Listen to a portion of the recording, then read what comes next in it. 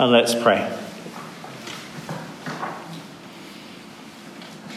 Father, we pray that you would help us now to see Jesus, to see who he is, to see and to know and to experience his power. For we ask it in his precious name. Amen. Who is Jesus? That's the question that we're asking as we follow the unfolding story of Matthew's Gospel. And it's the question that is again being answered as Jesus lands back in Galilee after his short visit to the other side of the lake.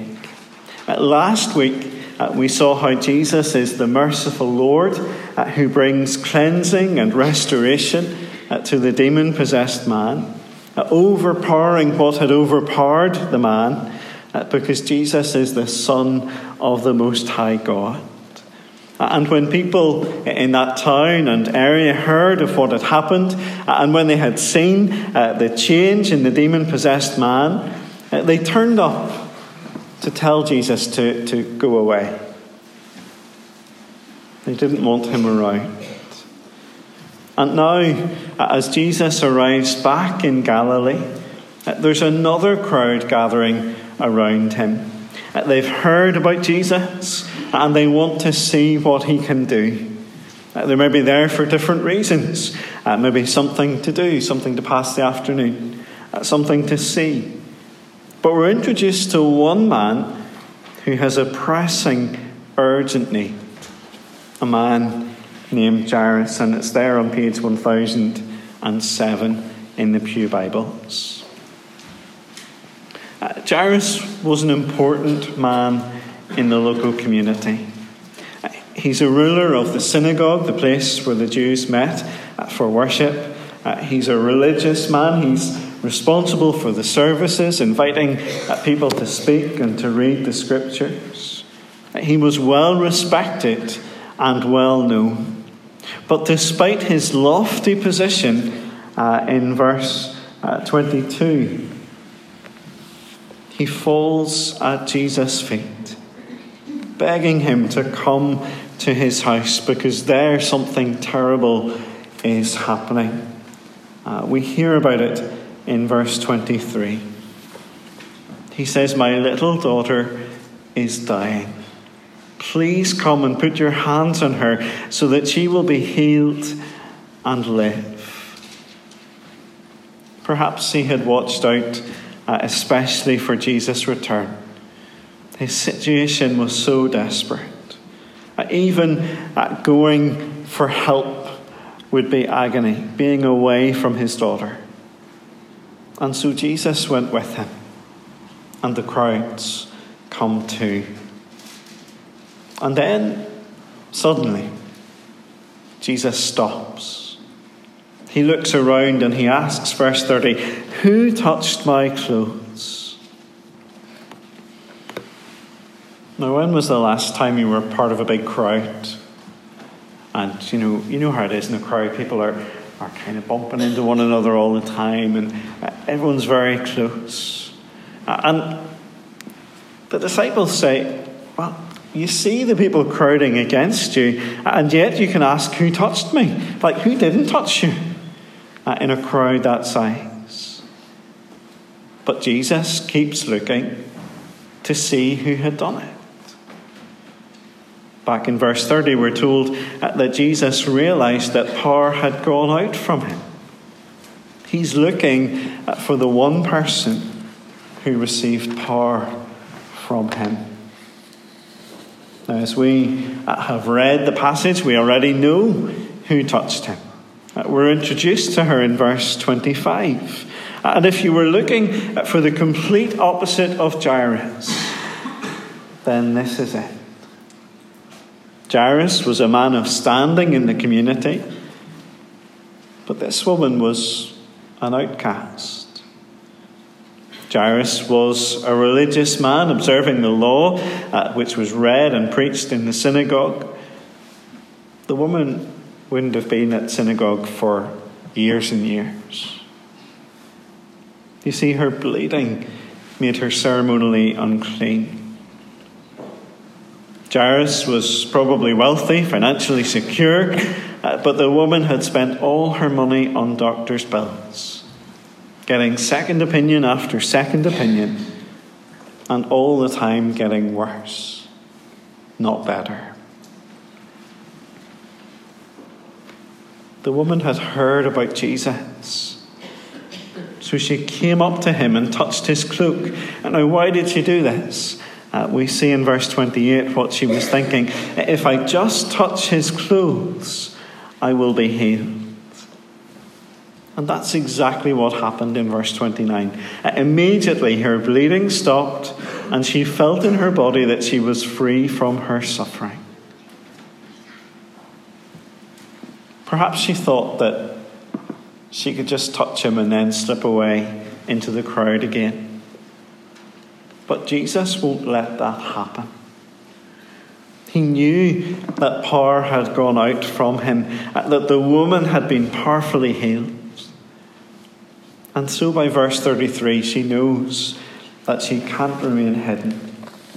And so, trembling with fear, she came and fell at his feet and told the whole truth. Notice that she appears in the same position as Jairus back in verse 22. They both fell at his feet. As she speaks out at the truth of what had happened, she gives her testimony of what Jesus has done for her. But more than that, the people who knew her would have known about her affliction. They would have known her shame at being ceremonially unclean all the time. This had gone on for 12 years.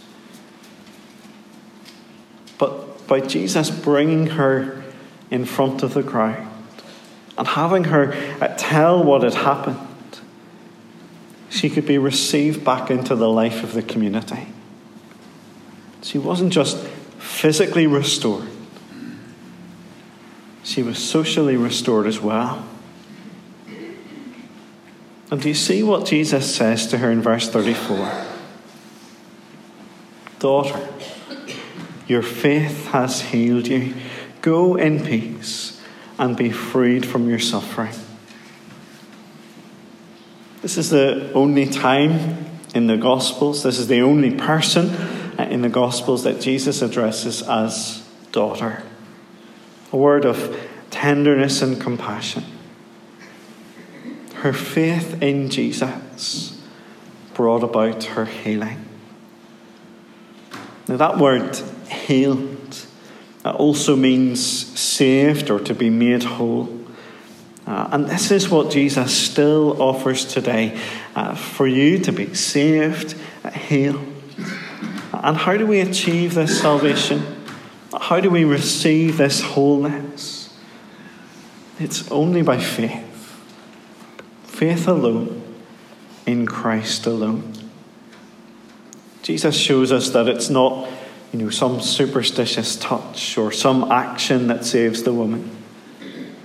It's her faith in Jesus.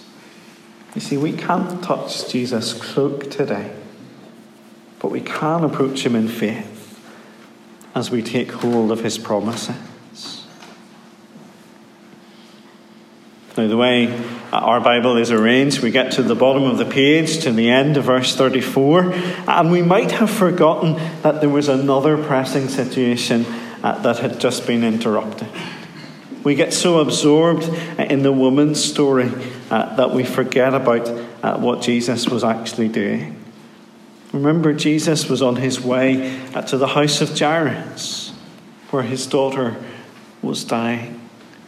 But now, over the page, verse 35, some men arrive from the house to break bad news. His daughter has died. And they say, why bother the teacher anymore? There's no point taking up Jesus' time anymore if she's already dead. Do you see what they're saying? They're saying that they think there are limits to Jesus' power. He might have been able to do something while she was still alive. But once they've died, then he's powerless. And all hope is gone. Is that true? Well, perhaps Jairus was thinking the very same thing. Maybe it would have been all right if Jesus hadn't been distracted by that woman. We would have been at the house by now. He had been on the way after all. But do you see how Jesus responds to the news? Verse 36, ignoring what they said, Jesus told the synagogue ruler, "Don't be afraid. Just believe." The outcast woman is held up as an example for Jairus, the synagogue ruler. She had faith, Jairus. Now you do the same. Now when they arrive at the house, it's a scene of mourning. There's a commotion, people crying and wailing loudly. There may well have been professional mourners who, when someone died, they turned up at the house and they wailed loudly for you. It was a scene without hope. And Jesus asks why they're crying. He says, "The child is not dead, but asleep." And they laugh at him. They know better than him. Of course the girl is dead.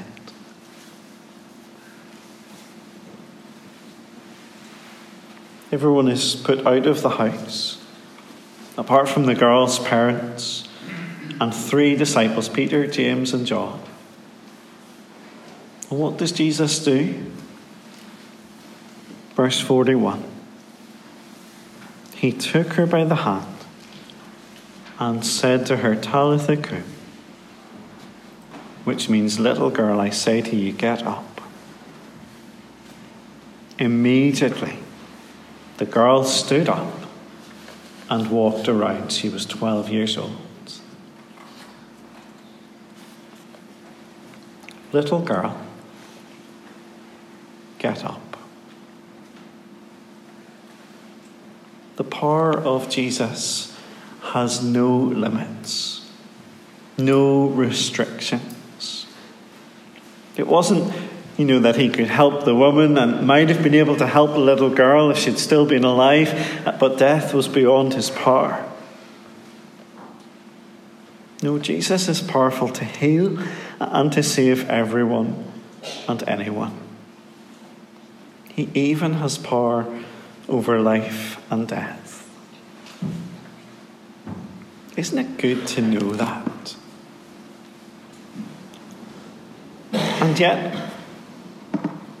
And yet, it leads us to wonder why Jesus doesn't heal everybody when we pray for them. It leads us to wonder why believers get sick and don't always get better. And we ask, why, God? Why did you let so-and-so get sick? Why did you not heal so-and-so?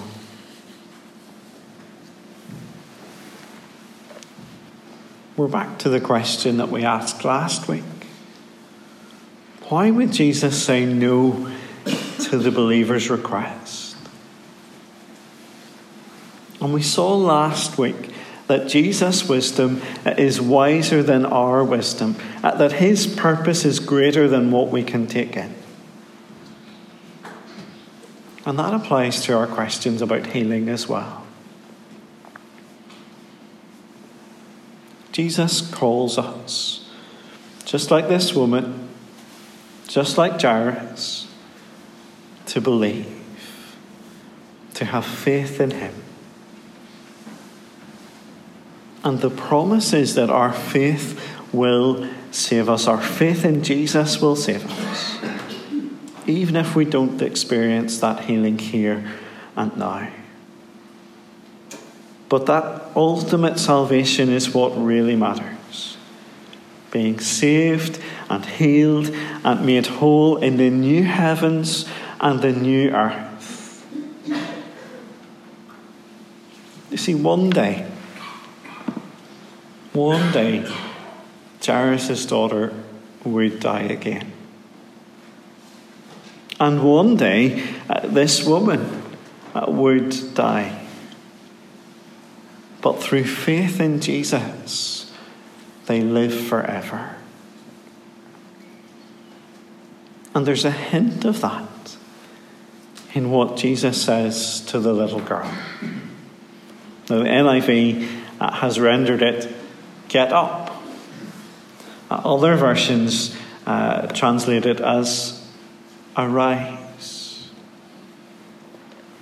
Because the word that Jesus uses here is the same word that is used to describe what happened to Jesus as he arose from the tomb on the third day. Jesus has power over life and death because he is the one who has conquered death. Jesus is the one who has power to heal and to save because, as Isaiah 53 tells us, surely he has borne our griefs, carried our sorrows. So who is Jesus? He's our powerful healer who will remove all suffering and sickness when he ushers in his kingdom rule. And we will be healed wholly and fully and eternally as we come to Jesus and trust him. Let's pray.